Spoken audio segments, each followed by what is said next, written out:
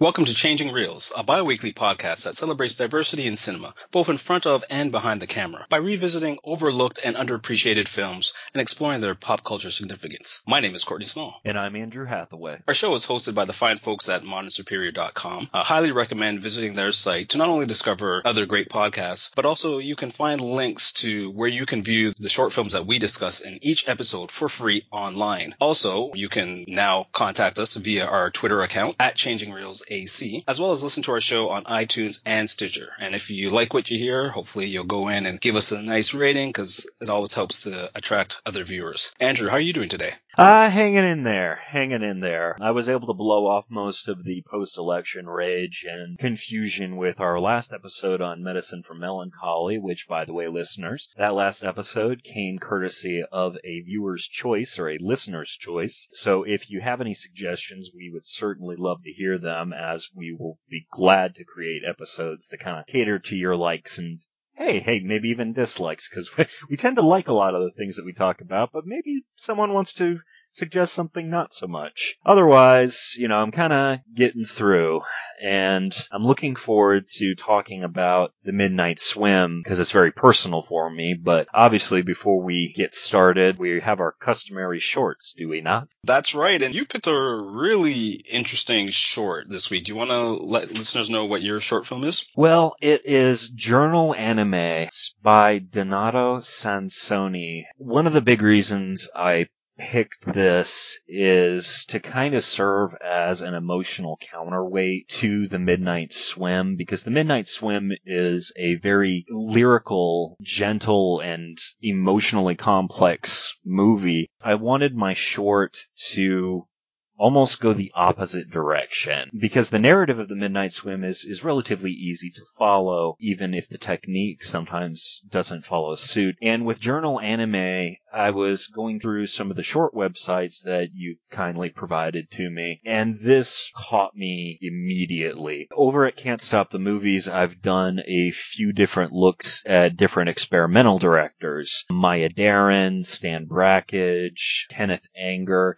to name a few. So I've gotten to really enjoy the complex emotions that abstract images or really aggressive and sometimes nebulously contemplative short films can bring. Journal Anime is definitely on the aggressive scale of things. If I'm remembering correctly, the director, Mr. Sansoni, he had been creating these partly as a response to the Charlie Hebdo attacks, like him trying to make sense of the images in the news. What ended up hitting me a lot with Journal Anime was this no bullshit approach it took to recognizing propaganda, because Sansoni's technique is to flip through a newspaper, flip through the news as it goes from week to week, and then he animates on it. He draws an immediate visceral reaction. Early on, we see models, and he's cutting to the core of what it is people are expecting of these models, because one is fully clothed in the newspaper, and then he draws her slowly losing her clothes, and then her naked and ashamed. That aggressive subtext of images and how the newspapers and news media lay them out so that we get that reaction is underlined heavily throughout. Another really striking image I enjoyed, enjoyed may be the wrong word, but I found it really interesting, was when cops are standing around a dead body in another shot. As he draws a ghost basically rising from the body, the cops take out their guns and the ghost has its hands up. I mean, on its own, it's a kind of a funny, absurdist image. But going back to how the short aggressively presents the subtext, we've got a huge issue worldwide of authority figures blaming the victim. I mean, obviously here in America, we've got Trayvon Martin, and while Journal Anime is definitely more Anglo-centric than any of the issues involving Trayvon Martin, that spoke to me, that idea that the authority figures, without context to the image, that immediate reaction is going to be, how are the authorities going to end up implicating or blaming the victim? I mean, considering that that is such an issue. I think one of the things that really makes this a good response or counterpoint to Charlie Hebdo is, while it was a tragedy, I did not like how Hebdo tended to punch down, even if they were trying to use racist caricatures for satirical effect. Here, it's not punching down, it's just kind of angrily looking at the subtext, like the quick image of man in a mask who transforms into a terrorist, looks like cutting fruit. It's weird to say without watching it, but that was my consistent impression, and I needed that kind of emotional aggression. I just needed something like this that challenged my mind, kept me involved, so that I wasn't, swaying too far into depression or melancholy or there's a lot that he tackles in this film, and I could see people actually getting depressed by some of the images, and especially how aggressive they are. And the one thing that really struck me is how through all of the hard images that he presents, like the woman who was horrified when she spray painted black, the image of Hitler almost as like a hip hop DJ, is the way how this short constantly reminds us when all this stuff is going on in the real world, we tend to go further and further in pop culture and ignore the stuff. Like I like the idea. There was an image of the astronaut deflating when it's saying like that's the space program right now. That's not important. That's a great point. The great point. Image, and just because I'm a huge fan of the show and I had been since a wee lad, when he reimagines the Simpsons opening where they all get out of the car and they're running for the couch, but the couch is actually in a bombed out building in the Middle East. And the Simpsons kind of stop there and look at these guys. For them, this is their home. That stuff hit home for me. Just thinking about, as we've even seen with this recent election, there was a lot of hate, anger, confusion. Then quickly people are delving into the world of Fantastic Beast and doing whatever they can to distract themselves from what's going on. It's like, well, it's that distraction that keeps causing this problem. So I thought it was a really fascinating short. I wouldn't go that far, but I am largely with you when you're talking about how folks have been using pop culture to kind of cope. I think the big problem is when people start using pop culture to make that a messaging point. I feel for cast of Hamilton right now. It's kind of the trendy liberal thing to enjoy it and listen to the music, but they haven't really asked to be a cultural touchstone, not necessarily in the way Jon Stewart positioned himself as a figure of pop and satire that we could look up to. And then when we asked him, what should we do? He just threw his hands back and said, well, I'm a comedian. That's why I'm happy you kind of zeroed in on that image of Hitler becoming almost a queer positive hip hop DJ, because he's got like this rainbow hat with the swastika on it. We're seeing this a lot. And it's alarming about how the politicians who are most dangerous are being treated still as anomalies or amusing side notes to history. Like I was watching Rep. Keith Ellison here in the States, who I hope becomes a big voice in America now moving forward, was on a show where he was trying to get people to take Donald Trump seriously, to say, okay, this guy could win. And everyone just started laughing because they saw him as this buffoon. That image of Hitler being repurposed into, again, kind of a weirdly queer positive hip-hop selfie-taking DJ fits along those lines. It's covering over, or literally painting over in this case, something dangerous with symbols that we are comfortable with and aren't comfortable with, because I certainly wouldn't blink twice at a rainbow hat or a queer positivity hat. But if I saw a swastika on it, that's where I would kind of start doing a few double takes. And that's just one of the big strengths of Sansone's short here, is how we paint over these threats or this misery with pop culture in a way that, I mean, it's a good coping mechanism, but it's not a good strategy. When you're talking about the imagery that it evokes, it reminded me of election night here in Toronto, where I was going to an event downtown. So I was at just a local pub getting a bite to eat, and everyone was pretty much glued to the screens as the polls were now closing. And there was one guy in the place that had, one of the red Make America Great hats, but he also had like a Trump Pence shirt. And I was observing people observing him. People were kind of confused because they were like, well, is he doing that as a joke? Is it serious? And you could hear the chatter, and a lot of people were just kind of brushing it off as, oh, he's trying to get attention. And as I was leaving, he was outside smoking with some other individual, and he having like a serious conversation. I was like, no, this guy he's an actual Trump supporter. But it was interesting that everyone in that bar at the time pretty much just took him as just a comedian, someone doing that for show. And it goes back to, as you said, we're constantly deflecting the true danger. We think, oh, he's just supporting another entertainer, and he himself trying to be the center of attention. It's like, all right. There's no easy answer there, and I think that maybe the biggest thing recognized now is those people, irony does not apply. It's real, it's there, we need to deal with it. So, mine was obviously aggressive and terribly serious, at least for me, considering what's been going on. I'm really curious what brought you to your short, which is also animated. Well, my short is called Life is Beautiful, and it was directed by Ben Brand, and not to be confused with the Oscar-winning Italian film Life is Beautiful. And this film is basically about a man who was given a raw deal pretty much from birth. He was grown smaller than the average person and has lived his entire life pretty much being ignored by society because of his height. And he basically just gets fed up with the world and decides that he's going to kill himself. But as with many things, death isn't exactly what he expects it to be. I'm going to leave it there in terms of the description. The reason why I chose it, I'd watched a couple of shorts that were more in line with the Midnight Swim in terms of the dramatic themes. But Midnight Swim was such an interesting film for me personally that I wanted something that was not so heavy on the dramatic side.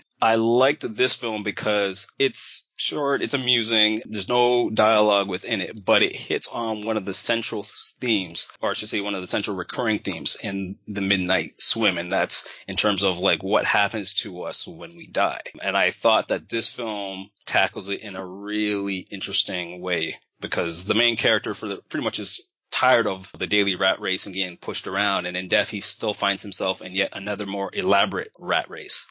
So that was what kind of stood out to me for this film. This is one of those movies that I'd be really curious to watch just with a bunch of strangers, and I will respect your wishes on keeping that part more of a twist, but the twist is kind of where it didn't lose me exactly, and I've been trying to kind of repurpose the title in relation to it. Considering what happens in Life is Beautiful, it's like a cynical joke of a title. When I was trying to think about what Anton, the plucky poor little guy who is our main character, was going through, I was trying to figure out if it was a reflection on his inability to recognize the beauty of life around him, or if it was just a darkly comic joke on him, because it works both ways. One of the more interesting threads throughout Life is Beautiful that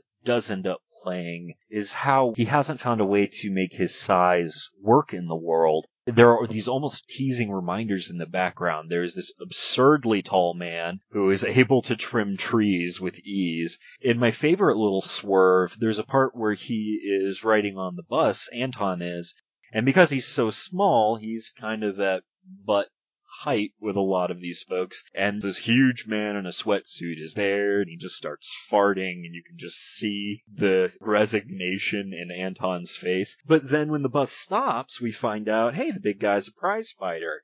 And he's on a way to a celebration about him. So this seemed more like a critique, but sympathetically so, of Anton. Because we see throughout the entire life the sex aspect that has overlooked him is extremely emphasized. And a lot of those family photos that give us a glimpse of what it was like for him growing up, people are kissing and snuggling and clearly getting intimate. And in that one amusing moment where people begin to get intimate literally right on top of him because he is so small in an elevator, the twist kind of makes sense with that in there, but just, I don't know, it's one of those things where I kind of wish I could watch this without a title. I wouldn't have that conflict in my head, but at the same time, having that conflict, is this a cynical joke? Especially considering the way it looks like all of this is going to be an eternal cycle at the end, or whether it's a failure of Anton to find some way to make life beautiful when everyone else has been able to use their physical uniqueness to their advantage. I think for Anton, though, I took it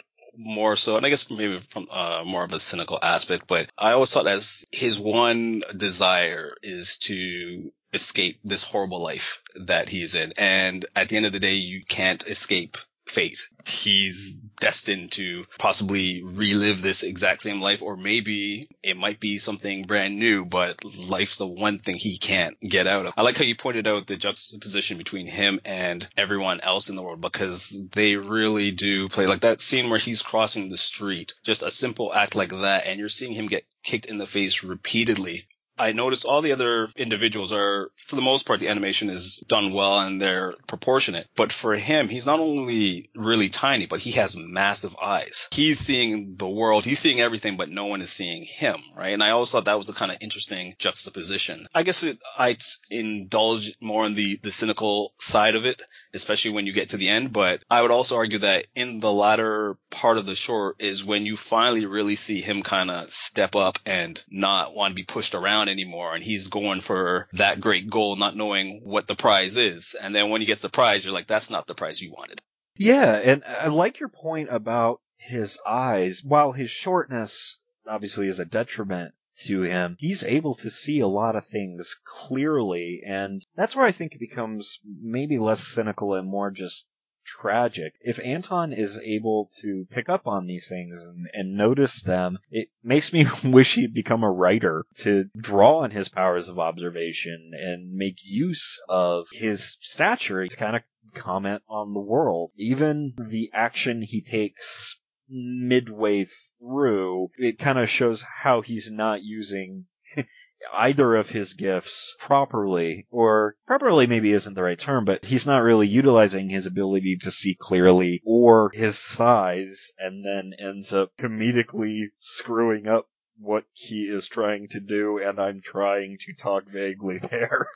But this is complicated. I'm going to definitely pass it around between a few different friends and some other cineasts. This is probably the least clear short we've had so far. I know that The Giant was another challenging short that we talked about, but even then, just the overwhelming menace and the way that the world seemed hostile towards the main character there helped give it a bit more of a, I guess, conversational drive to talk about. But here, I admit to being a little lost. There's a lot to talk about, and I'd just be interested to get more than a few different people's reaction to this. For the listeners, we are being vague because it's one that we think you should definitely go to the Modern Superior site and click on the link for this one and just watch it. Again, I think it's maybe 3-4 minutes tops. Because there's no dialogue, there's a lot for the viewer to interpret, but I was really taken by it, and I'm sure if I revisit again, especially after hearing your points, I might look at it from a different angle, but I thought it was really engaging, and it's a nice lead in to The Midnight Swim in terms of some of the themes that we've been kind of dancing around. No, I completely agree. And that'll be interesting too, because The Midnight Swim is a little murky in its own answers. So, Courtney, I'd say, is that a good enough segue to change a reel or two? You know what? Yep, let's take a break. We'll change the reels and we'll come back with The Midnight Swim.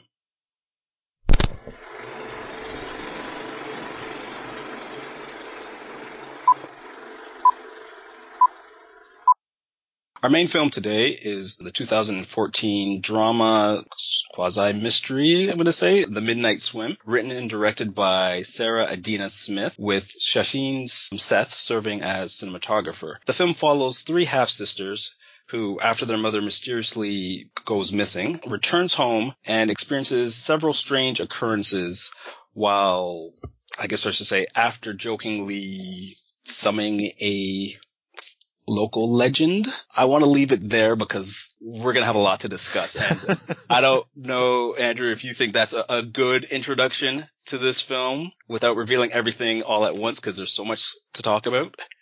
Courtney, I do not envy anyone who has had to try and write a description or an easy caption for The Midnight Swim. Even the Netflix description, it says three sisters form suspicions that supernatural forces are at play in their mother's disappearance. And watching the film, I don't agree with that description at all. Oh, that is way off. I know, and that's why this is really difficult to talk about. Because last time we discussed with Medicine for Melancholy how some people could easily critique it, and they would be technically right but totally wrong in saying that nothing happens. And just for a moment of levity, a dramatic reading of one Midnight Swim review. You wait for an hour and a half for something to happen, but absolutely nothing happened. Nothing happened, nothing happened, nothing happened, nothing happened, nothing happened, nothing happened, nothing happened, nothing happened, nothing happened. No, no, no, no, no, no, no, no, no, no, no, no, no, no, no, no, no, no, no, no, and then it goes on like that for a while. No, nothing. That, to me, shows that this reviewer is not exactly in tune with subtlety or tone or texture in a movie. It also highlights a problem I've had, actually, in getting people to watch it. I'll say, gotta watch The Midnight Swim. And they'll ask, oh, okay, what's it about? And then, three sisters, and there are problems. But nothing I can say or do gives an easy description for any of this. One of the most audacious things about The Midnight Swim is how it eschews a lot of genre conventions, either in terms of kind of like a chamber drama with the three sisters. I could say, oh, you know, that's like Bergman, or it's like Robert Altman's Three Women. But in those movies, women are employed more overtly as symbols, psychological or otherwise. I think Pauline Kael took some issue with Bergman's Cries and Whispers partly for that reason, because they weren't individuals so much as manifestations of how Bergman looked at women psychologically. Here, I mean, these are distinct individuals, yet even in the beautiful opening scenes, I think specifically of the three girls when they're driving to the lake where their mother disappeared, it's almost impossible to tell if it's their internal monologues that we're hearing, if they are actually communicating with each other. Part of that has to do, again, with this technique Sarah Dina Smith employs. It's found footage. Kind of. Some things happen, both at the very beginning and the very end, which question the idea of found footage to begin with. One of the things that I've really grown to appreciate about found footage, and I'll probably end up talking more about some of those in later episodes, is how it does offer a empathetic glimpse into pressures women face. I actually think that the horror film Unfriended last year did an excellent job of that. But here it gets so deep into the emotional ties and how they come out physically. And I just love how Adina focuses on the space and then those rare moments of closeness. You could look at almost any frame of the three sisters in this movie and get a crystal clear idea of their relationship and baseline idea of their personalities. When I said that The Midnight Swim was extremely special to me, most people, when they get married, on the male side in particular, when they have their bachelor party, they go out to strip clubs, or they go out to an arcade, or find some way of getting drunk and blowing off what they presume will be the bachelor's last bit of steam before getting married.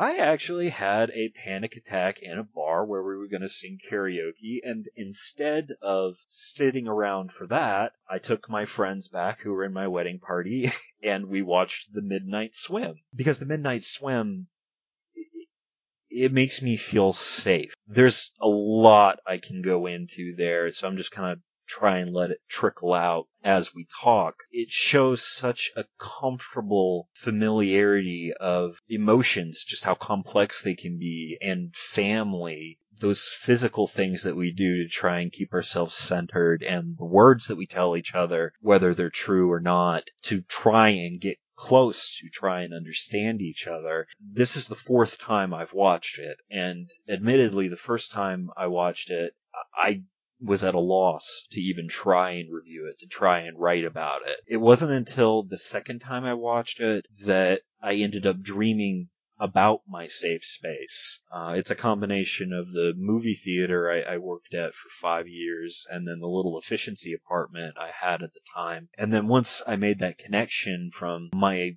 dreaming safe space to the ethereal conversations and lyricism of The Midnight Swim, that my review was finally able to just flow out. Talking about something in a written format versus talking about something verbally, they're two different beasts. So I assume, and I hope this is a safe assumption, that this was your first time with it, unless you managed to catch it in one of the festivals it screened at.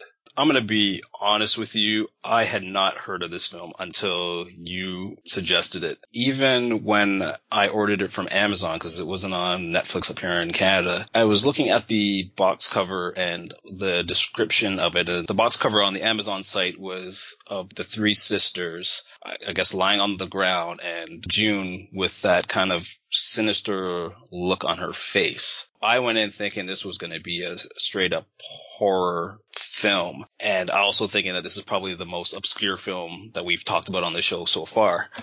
I absolutely love the hell out of this movie. There is so much going on, but I was just captivated. And I know you had mentioned earlier about the film being lyrical and gentle, and for me it was hypnotic and at times a little eerie. And what struck me most about this film, and which is why I find the review that you so eloquently gave the dramatic reading to a few moments ago, so strange, is how they say that nothing happens in this film, and there is so much that's happening in this film. The family aspect of it captured me, and as you had pointed out, she does a fascinating job of bringing us into the fold to the point where we not only know the dynamics of the sisters, but I would argue that we also know the dynamics of the mother in relation to the sisters, having only seen the mother in a few key scenes. And there's just a wonderful building of character in this film. And then there is that whole other level, which is the more eerie or at least unsettling level that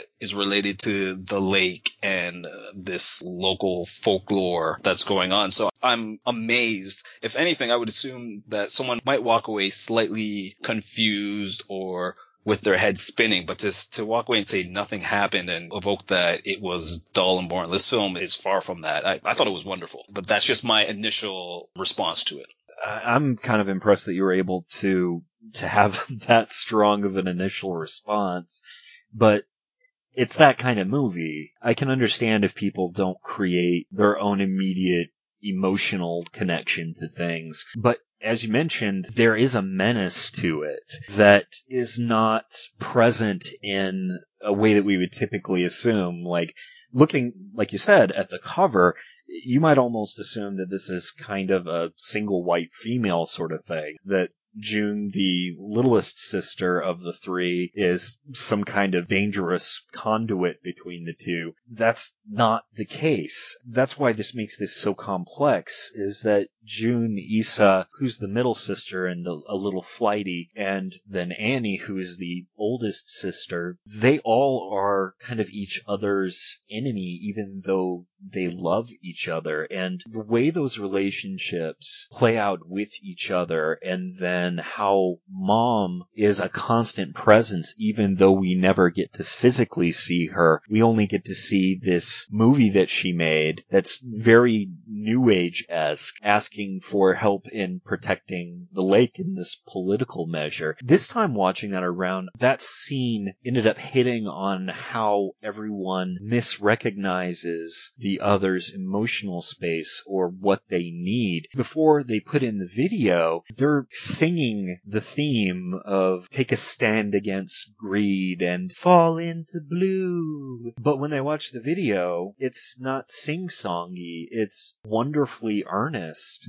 That may be what kind of turns people off from thinking about this, because it is so bare. Even when the characters try and jokingly distance themselves, we get a reminder of the emotional truth of that distance, much like the mother in that video and how her daughters don't remember that correctly. Also in the interactions that they have with Josh, who is a neighbor who used to date Annie, or at least it's really hinted at, the way that he is having trouble navigating all of their emotional spaces. There's that great shot right after Issa recognizes Josh and invites him over for dinner. It cuts straight to Annie very angrily preparing food. Issa, in the shot previous, had said, oh yeah, Annie's not gonna mind. That's maybe the most direct example of how, even though they are sisters and love each other, they're very much trapped in their own way of emotionally communicating. Annie's forced smile, taking on that mother role in a moment, and I want to talk more about her taking on the other role in a devastating scene later on, but that definitely needs to be its own thing. This moment when she's about to serve dinner and she's trying to be the perfect hostess and basically the mom, her anger translating so directly into that false front, and then the way June still separates herself via her camera, and Issa, her palm reading, shows these complex inner lives in such quick time. We get these whimsical introductions of characters in other movies, and here a palm reading, angry Parmesan slicing, and a camera reveal so much about the sisters that we would not get from so many other movies. If we can jump to the camera aspect, because it's such a pivotal point for this film. A lot of issues I have with found footage films is that you have to, or at least the director has to find a way to make the camera keep rolling and justify, no matter what the situation, that someone would want to carry the camera around. And what I really loved about this film, and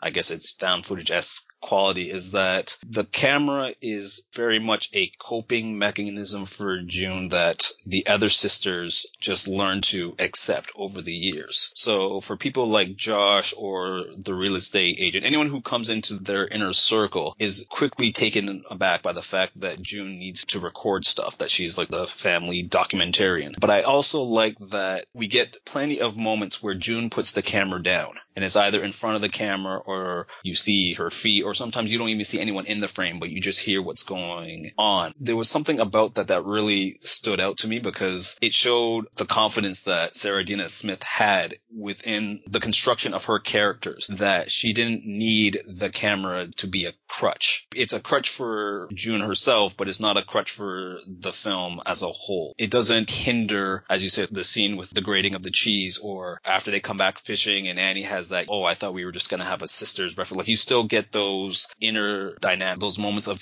sisterly connection, be it amusing or just heart-wrenching. I don't know, I just loved how it was all put together, and the found footage stuff did not ruin the film. It was a nice accompaniment to it. And the way June uses the camera in those moments where it is set down, something that I latched on to pretty heavily with this fourth go-around, is that those are the most emotionally painful moments or those moments where there is a solid misrecognition of everyone's needs. Because there's one fascinating portion where June sits down the camera and she just starts going through her mom's book of phone numbers. She calls one of the locations that, mom used to frequent, asking how she's doing, where is she now? And then when she gets the news, June doesn't really react as June. She is able to distance herself in a way that she pretends to be the stranger. That is a moment where we would expect your typical movie character to break down and say, oh no, that was my mother. But it really highlights how the camera is a useful coping mechanism for how June communicates with the world.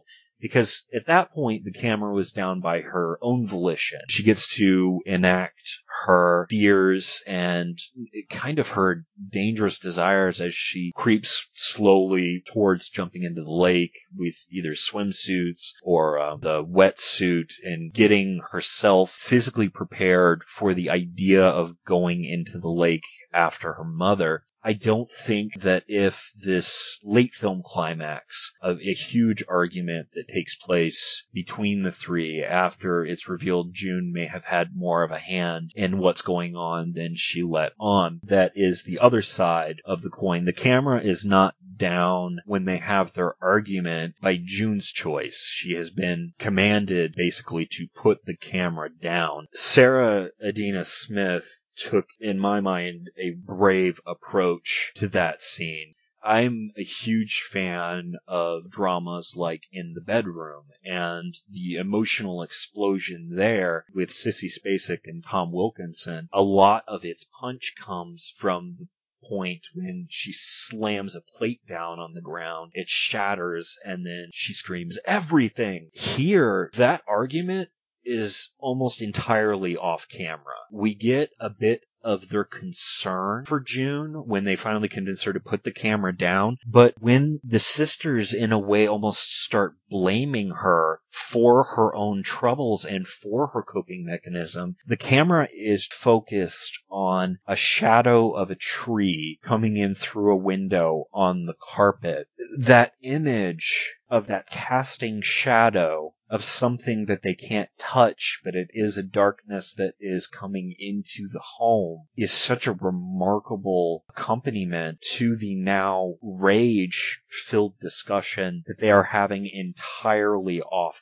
camera. The confidence that she had to focus on that symbol, that shot, that shadow, while the quote-unquote good stuff is happening off camera, just blows my mind. And it's not the only example of that in this movie, but that's the one that hit me and made me astonished of how good a director she is. Yeah, the shadow imagery is recurring throughout, and it's really well placed, especially with June on the dock. One thing that I found interesting about June, and I guess this is my last point about the whole found footage thing, is that you raise a very good point about how when she puts the camera down, it is the really emotional moments where tensions are really high and stuff happens. But I love that at the same time, she's there to witness it and feel it, but then she also is quick to be the one to pick up the camera and make sure that she gets it again. There's the great scene that you had alluded to earlier with Annie, and it's a scene where the sisters and Josh are basically raiding the mother's closet and dressing up like mom and just reenacting some of mom's old sayings for laughs and showing her activism ways and whatnot. And when Annie comes out, all the bent up tension that she's been carrying on her shoulders and the fact that her and her mom didn't get to have that, I guess, reconcile before the mom vanished, erupts in a powerful way, where she's singing I think it was like a childhood song that she would sing to the girls, and she just breaks down and gets really emotional and starts recounting when the mother basically was saying unnice things to her. It's such a powerful moment, and Josh is, I guess, handling the camera at that point. For the most part, it's fixed on Anne, and you see the other two sisters starting to cry in bed, and then there's a moment where June's just like, okay, this is getting too heavy, I need to take control of that camera. And we see that again. I think there's another sequence in the kitchen earlier when Ilsa and Annie are starting to have an argument, June quickly gets up and gets behind that camera to document. And I thought it was just a fascinating approach. A lot of filmmakers wouldn't have done that, so that you're aware of the emotion, but you're also aware of how people are interacting and moving within that space of all that emotion. I thought it was really, really well done. Annie's reactions in front of the camera really show how Sarah Adina Smith is thinking about how we respond almost voyeuristically and adjust ourselves in different ways depending on who is watching and who is recording. Because I'd say that the two key Annie scenes in The Midnight Swim are that dress up at the end. It seems that the reason that Annie is able to explode like that, to basically give a taste to her sisters of what she went through, is because Josh is behind the camera. Josh is someone who we know hurt her in some way and is distant from that connection. I know he and Issa date and have their little romantic fling and such, but now that Josh is behind the camera and the sisters have assumed this role as their younger selves, and she is now the mother.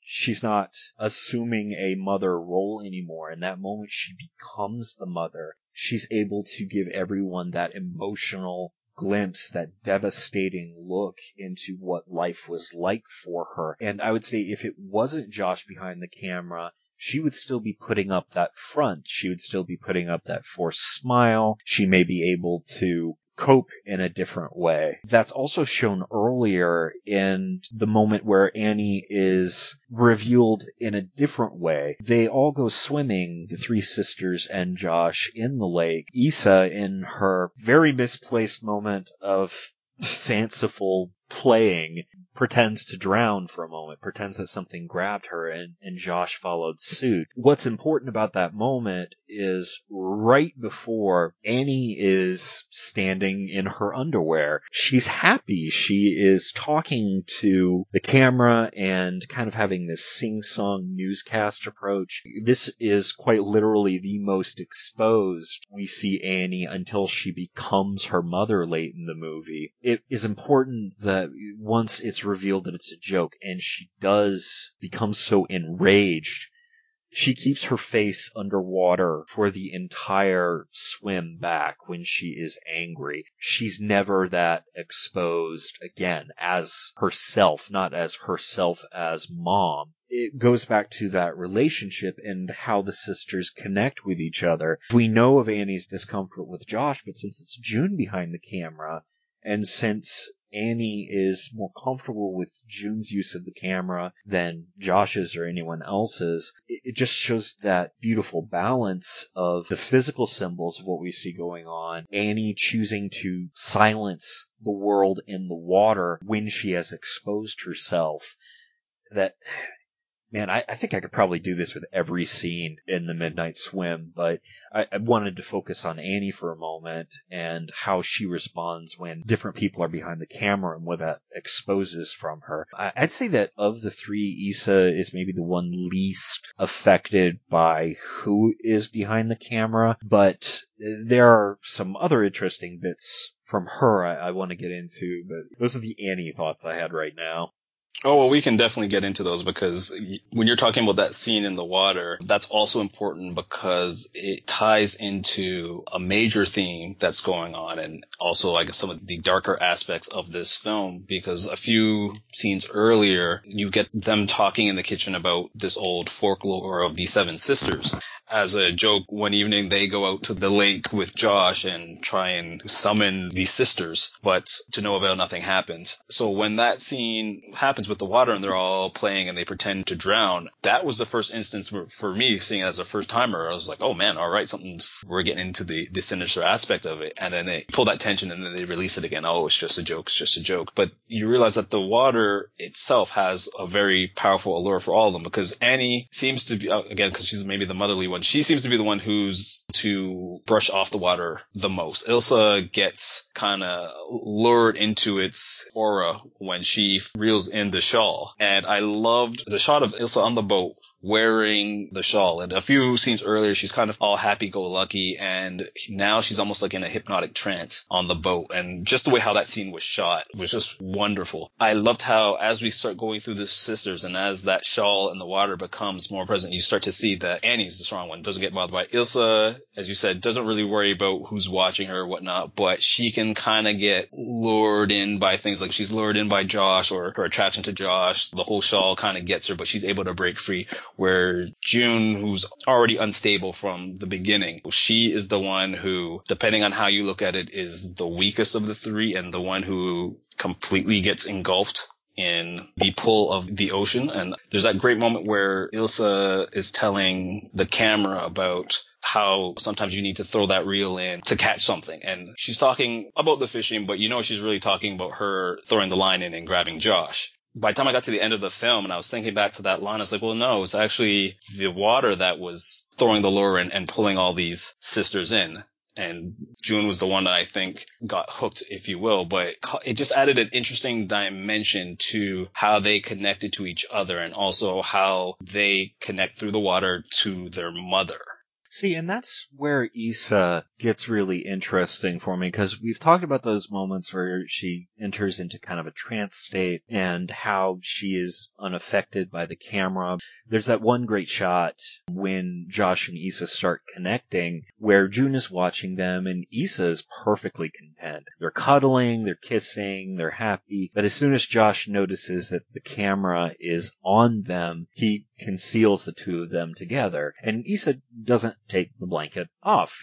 She's comfortable with the camera, she's comfortable with whatever. It seems throughout that Issa's comfort in some of the kind of more new agey aspects, like palm reading and the story that she tells about the river of forgetting and the river of remembering, that ties into the more spiritual aspects of the Midnight Swim, that Issa's beliefs, or the image that presents itself, it is something of a front. When that feel-good vibe, when that kind of ambling spirituality gets challenged, she is the first to revert almost to an aggressive state. When June takes one of her first swims, not entirely, she's kind of testing the water and goes out by her own. Issa just says that she was worried and then just tells June, don't do that again. I can't do this again. And it shows how Issa's coping mechanism, while it's all pleasant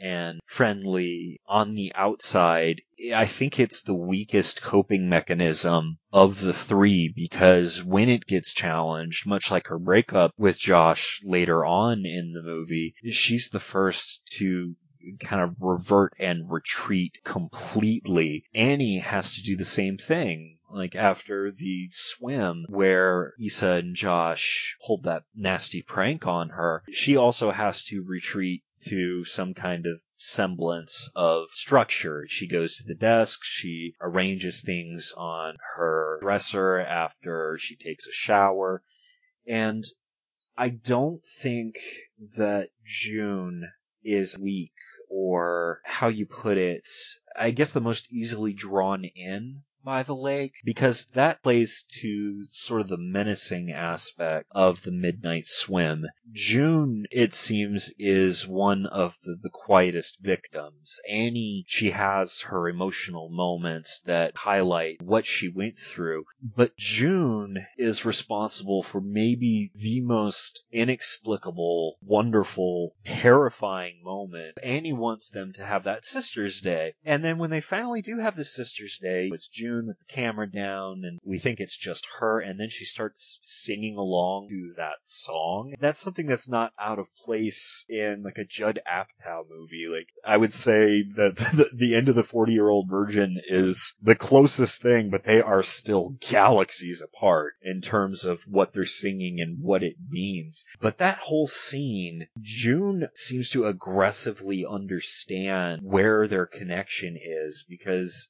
when this is all said said and done, they're all going to go back to their separate lives, and it's only because of a concentrated effort that the sisters are reconnecting because of this tragedy. And I like how that music video is just a microcosm of that hostile yet loving relationship in its entirety. There are moments of levity in there. They don't come from June. Annie actually smiles and dances a bit. Issa gets into it a bit. But that shot that, again, is on the DVD cover of the three women laying down, that's not a comforting image. And neither is the one of June coming out of her room and almost headbanging herself into the carpet, even though the song is this lovely little tune. June, it just feels like she's the ultimate victim, or I guess she's the one who suffers the cross of the family most. When Annie's motherhood comes into play, or lack thereof, because of, again, that heartbreaking scene where she has to talk about Issa about the miscarriage, it turns hostile. Her motherliness turns hostile towards June, and they aren't really interested in helping her. They just say, you've gotten better, but you can't do this. Their aid ends. Whereas Issa, again, she drops the naturalistic, new agey hope and love thing and is nasty to her. I think one of the most open and honest lines of dialogue in the entire movie is when June is just screaming painfully, "Why are you doing this to me?" Because they are doing this to her, and that she hates them.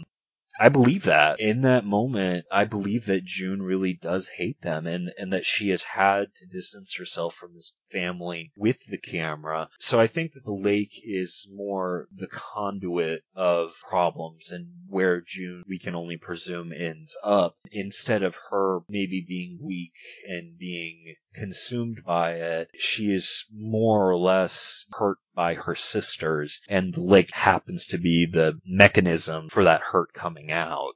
I don't know if I took it as the lake being the mechanism for the hurt. Like, I understand she's upset with her sisters and stuff, but I think we're downplaying the fact that the reason why her sisters are so upset is because of actions that she did, whether willingly or unwillingly, right? They're trying to call to attention something that is going on that she has been denying. And for the most part, June's interactions with the lake, like her serious interactions, happen when others aren't around or they're sleeping. She's getting, maybe pulled as being the wrong term, but she's being drawn into the lake further, and she's doing all this, I guess, reconnaissance on her own. Even when they have that musical number, which again I could see would turn some people off, the opening of that musical number starts off with such an eerie tone. She's looking out and she turns to the camera slowly and menacing, and then it turns into this elaborate and just delightful musical number. That scene where they are on the carpet that I was talking about, that's on the Amazon site, that wasn't even on the actual DVD that I got.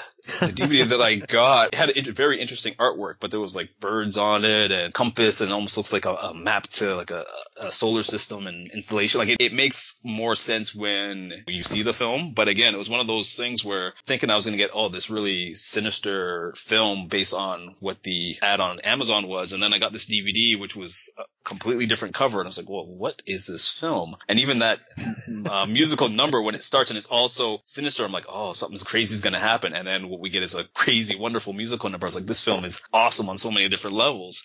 But it's interesting because even through all of that, we go back to, again, the thing that we've been hitting on a lot of the connection. And I think with June, the reason why I was saying that she's the weak one, she seemed the one more prone to her outcome from the very beginning. Because when they're in the car and they're talking about the theories about what happens when you die and stuff with like reincarnation and whatnot, Ilsa, to me, was always the one who had the most open mind to that stuff. Annie had to be the motherly one. And then because June is an individual who can't even eat with her family, like she will sit at the table and then has to eat alone or film herself eating alone. There was just a lot of markers that told me if something was going to happen, she would be the one that it would happen to. So that's how I interpret her as being weak. And I don't know, maybe weak is the wrong terminology using, but that's how I saw her. I think that's where we've really got to take into account the very end, when she does finally go for her swim. One of the key things about good found footage movies and great found footage movies is that we have to keep in mind that there is an editor somewhere who put these scenes together in a way for a specific audience. And that's very meta. And I kind of understand why it's difficult for some people just to talk about found footage movies in general in such simple terms, just focusing on what happens on the screen. But someone assembled this footage together. That's why that very end redeems June. So we have to question what exactly is it that is actually doing the recording. We know she uses a camera, but unless the camera, I guess, fell into a wormhole with June or something, then those last scenes don't make any sense. That's why I can't see June as weak. She is the one who took the chance that Issa muses about and Annie completely dismisses. And if we're going to go on the logic of the camera sees what the camera sees, and this happened, but it was assembled, then whatever June did, whatever she endured in life, based on those final shots of new life, her soul has learned enough. She goes from being June to being someone else. And in the context of the movie, that means she must have gone through the river of remembering, because if we're going to look at the technique and consider that an editor has to put this together, it's spiritual. It's nothing but spiritual. Again, when we talk about the lake and then the camera being either mechanisms for the trauma or coping mechanisms for the trauma, that means that this recording, this last bit, are the memories that they're discussing when they say that you go through the river of remembering if you're reborn. Considering all the hints that are dropped, and especially that final argument with the shadow tree of how much the sisters Issa and Annie put on June, it comes across more as a martyr to me, more someone who is shouldering some of the burden in a different way. And since it doesn't express itself either via the New Age spirituality front that Issa puts up or Annie's devotion to finding work to do, that she, I don't want to say is the heroine, but it seems like she's the one who understands. And because she took that leap, because of the pain that she went through, and because of her attempts at cataloging things and kind of helping people deal with the loss in their way, her soul has learned what it needed to learn. It just looks like weakness from the outside because that may not be our means of coping. But there's so many hints as to the pain that her sisters do put her through that it just seems like at the end she one isn't the right word, but she transcended in a way that her sisters still can't. I agree that she definitely transcended. It's funny because to me, the ending wasn't problematic until you raised it here, because I looked at it as by the time we get to the end, the camera, I don't know, I took it that she was essentially the camera going through, because we had that scene earlier on where there's a great shot of June taking a shot of herself and she puts the camera in the water and you've got that fractured image of her. And I always thought that was great. And throughout the film, they hinted like, how she's editing and showing footage of stuff that she's done. But there was moments where through other forces or just her own skilled camera trickery where the camera was moving in ways that it couldn't have been moving if she wasn't there. And just the way how the scenes were shot, she's at one end, she's basically in view of the camera, we can see her. So it's like, well, someone else is probably doing it. But after the whole argument with the sisters and stuff,